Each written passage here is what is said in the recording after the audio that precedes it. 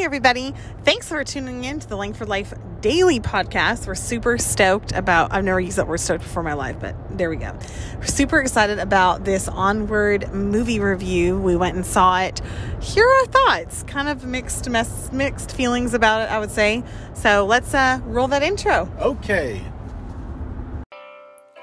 Hey, everybody. This is the Langford Life Podcast. This is a daily podcast about our lives. We're two people with a unique family, a unique love story, sharing our story with the world. Yes. We're here to help grievers overcome any obstacle, to bring balance, and to dare to dream bigger than ever before. And most importantly, believe that you can do anything. So join us every day as we laugh and talk and discuss things going on and thoughts and ideas. Yes, because life is messy, friends. You got to laugh about it. Hey, everybody. Welcome into the Langford Life Podcast. I'm Alita. And I'm Rodney. You sounded so professional. I am professional. And we are currently making our way to Canada. Yes. So we're super excited.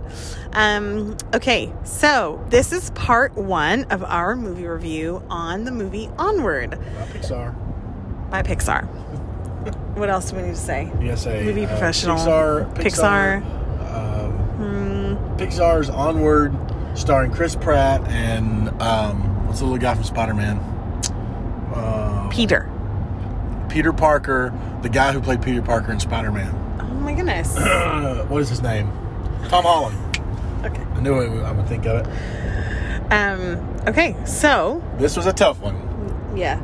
This was we thought we'd made a mistake going. So basically, I'll give you the premise of the movie. Spoiler alerts ahead. I don't think there's any spoiler alerts. I feel like it was on the trailers. Well, we're going to probably talk about how the movie ends. Okay. Yeah. Part one. This is part one of the review, because part two, we're going to bring the kids in and let them review it. So we sat the kids down and said, hey, this movie's about someone, bringing their dad back to life for one day, for 24 hours. And happens to be that they can only bring half of him back, which comically for me, I feel like that would be my story. Yeah. If it was possible, I could only bring half of my dad back. Yeah. I feel like that's something that would happen to me too. However, they were all like, we really want to see it. So we went, and probably the first 15, 20 minutes, we kept looking at each other, holding our breath. I'm just like, this was a mistake. I felt like you felt like it was a mistake. I did. And it was because it was a parent that had been kind of idolized by the mom. Two boys. Their dad had been gone for some time, but in the movie, the mom is very current with talking about the dad, and so he was at the forefront of their minds. Pictures everywhere, and so it was one of those things. Like the memory was still very fresh, even though these two boys didn't even know him, and they were 16. Yeah, they were 16. So yeah, there was lots of hold your breath moments, just hoping we didn't trigger something in our kids. I felt triggered. I felt triggered in the sense of thinking about my parents, and I also felt triggered in the sense of, oh my gosh, we've just brought our kids into this trigger city. Yep. Don't you think? I think so. The redeeming factor of the movie is that it's not really about the dad. At the end of the day, it's not really about the dad. Yeah, it was about who was there for him. And I think that's always the thing that, even in my whole entire journey, that I can look back and say, it's not, I'd always hear this recurring message was, he's not the God of what's gone. He's also the God of what's left. And always reminding yourself and kind of pulling yourself back into, what do you have? Not focusing on what you've lost. And so I think that was really an important thing. And I feel like this movie did a good job of kind of returning it to that. It just took the whole entire freaking movie to get there. Yeah. So that was hard on my nerves, one would say. So I guess we need to back up a little bit and just give a little bit of a premise on what it is. It's in a world where magic once existed, and it's full of magical creatures and things, and the main characters are elves. But what's happened is magic was too hard, and so they just started using modern conveniences like the light bulb, electricity, and so magic kind of faded away. But these two boys, their dad was kind of dabbling in magic, and he left them a gift when they turned 16 years old. A Phoenix gem. A Phoenix gem, yeah, to rise from the ashes. And that's their quest. They joined together. One of the brothers, the older brother, is kind of kind of a free spirit a little bit. Yeah. Free spirit and magic. Yeah, and he saw the dad as the dad was dying, and that plays. We'll talk about that in a second.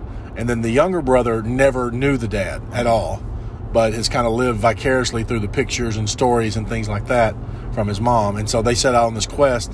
After they get the gift, the one brother actually has a little bit of a gift of magic, and he brings back half the dad because the gem explodes, and so they got to find another gem. So that's the premise of the movie. And so they're on a treasure hunt for another gem with their half dad. And the youngest brother has a list of things that he always wanted to do with his dad: play catch. What were some of the other things? Learn how to drive. There's all these keystone share moments. Life. Yeah, keystone moments in a young man's life that you want to do with a dad. And he's got this high hopes for this 24-hour period that they can be with their dad. And then he slowly comes to realize, as through a series of events, that he's kind of had that father figure in his life the whole time. It was his older brother. And that, his older brother was there to protect him and do all those things that a father would do. So I guess the underlying theme is it's the people in your life. You can't always be looking back to the people you've lost. You got to be with the people who are there still with you too. And life is for the living, as we always say. But one thing that I found stuck out was at the end of the movie, whenever he comes to that realization that his brother had been there for him all along, the brother reveals that he had a big regret that he didn't go in and see his dad in the final moments. He was scared of all the tubes and the machines and things like that, and didn't go in, and was living with a lot of guilt. And he gets kind of a redemption at the end. Spoiler alert, they are able to bring the dad back for just moments, and the older son is able to basically say goodbye to his dad properly. And so that was a theme too, is that there was that underlying guilt. You always want to make sure you're with the people now, because you never know when something happens and somebody's gone. Yeah, it's so true. Yeah, and a really sweet moment too, where he can have that redeeming quality experience. But if you can't, right, because we also know that that's not realistic to bring someone back for 24 hours, is to learn how to let go of that guilt anyway, because you're doing the best you can at the time that you're in. And nobody really understands the stress of going through an illness with a partner or with a parent or a child unless you've gone through it. And it's just very taxing and very stressful and very hard and very, lots of different things, lots of different emotions flowing. And so everyone's doing the best they can. That I truly believe. Yeah. When you truly love someone, you're doing the very best you can. And to really work on letting that guilt go. I'll be interested to see, as we do part 2 of this, we're going to bring our kids in. There's several of them that want to talk about the movie, because we had kids across the gambit. My 3 with their mom, she had the kind of the slower, she died of cancer, and they had that moment at the end where she was hooked up to all the machines before she passed, that they were in the room with her. But your kids were a little different, where they woke up one morning and their dad was gone. Yeah. And so there's both themes of the movie were playing out in our children, and I'll be interested to see their take on it, the ones that want to talk about it, where they're at, how they feel. I know we've had those discussions with them many times, but just to get their take on when they see it up on the big screen, what it brings out in them, what kind of emotions. Yeah, the ones that got to say a face-to-face goodbye, and the ones that didn't, and the different feelings that brings up too. But a super tough movie. Yeah. A super tough movie. I mean, even if you haven't lost someone close, it's a tough movie to watch. I mean, it's good. It's funny. It's entertaining, but the theme is heavy. Pixar The entire way through, folks. The entire way through. So I don't know that I would recommend this. I really don't. I don't know that I would recommend, like, if you just want to go have a good Friday, Saturday evening with the family. Don't do it. Don't do it. Yeah. Go see, what was it? Jumanji. Yeah.